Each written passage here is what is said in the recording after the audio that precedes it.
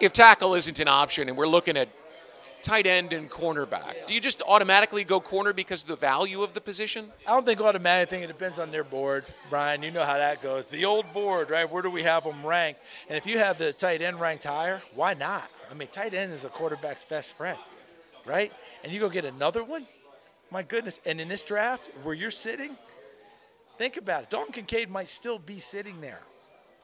Michael Mayer could still be sitting there. If you like Luke Musgrave, if you like Sam Laporta, if you like a lot of tight ends in this one. That may be the reason some people would say I'd go get the other position because I can come back and get a tight end later. In a draft that is said to not be deep, right? 3-4 rounds, and that's where the impact guys come from. Would you be aggressive this year, or would you be looking towards next year and trying to stockpile? I never try to look too far towards next year because I don't know what's going to happen for me. I don't know where I'm going to be drafting. I don't know how my season's going to go. Every time I see one of those articles, somebody always writes an article for the quarterbacks this year. Well, would it be wise to not draft quarterback this year and just go get Caleb Williams from USC next year? Well, if I knew I was going to get him, sure. I don't know where I'm going to be. Am I even going to be in range? Is he going to be the same guy next year? Is he going to be thought of as the number one guy? Brian, how many times have we seen a guy as a freshman or a sophomore? He's the number one guy, and by the time he comes out, he's going in the 7th round. Now, that's not going to happen with Caleb Williams. It's not my point. It's just I don't play for tomorrow. I work for today. So we started this by talking about the fact that Jaguars were in unusual territory at 24. They've had the number one pick the 2 previous seasons. Let me ask you about those guys. We'll start with Trayvon Walker. He had a productive year, but he didn't have that explosive year. What would you expect from him in year 2? I expect to see more of why he was drafted, more of those traits developing. Remember, he wasn't asked to rush the passer as often at Georgia as other people were. So what they were banking on is he has the traits, he has the explosiveness, he has the ability. Where's the work coming in, and will we see it pay off on the field? That's why we don't judge it on 1 year. Because remember, he was taken for, we call it traits.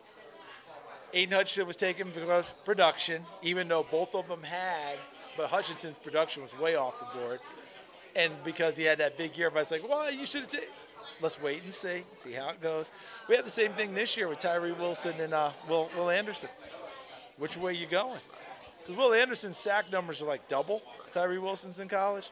But a lot of people like Tyree Wilson, the upside. When you look at him. When you look at him, you're like, yeah, I like that a lot. So I would expect Walker to make a move in that direction. You know, he's had a full year plan. He'll be asked to go get the quarterback more. Here's his opportunity. And then let's finish with a guy who's giving everyone optimism in Jacksonville, and that's Trevor Lawrence.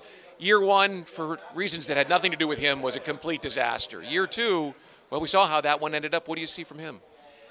I just think that when we go back to the playoff game, and it's halftime, and he's had a rough first half, to put it mildly, and the head coach is just like, he's fine. We just got to do this. We got to do that. And then it all came together. I don't know that I saw a better moment in the NFL last year. A coach understanding how to work with his young quarterback, what his team needed at that time, and then them feeling it from their head coach and it translating. And that's what you saw with that young man. He is who we thought he was going to be coming out of school. This year's class, we poke holes in every quarterback. There weren't many we poked into Trevor Lawrence. We thought he's going to be a dude. He's headed towards being a dude.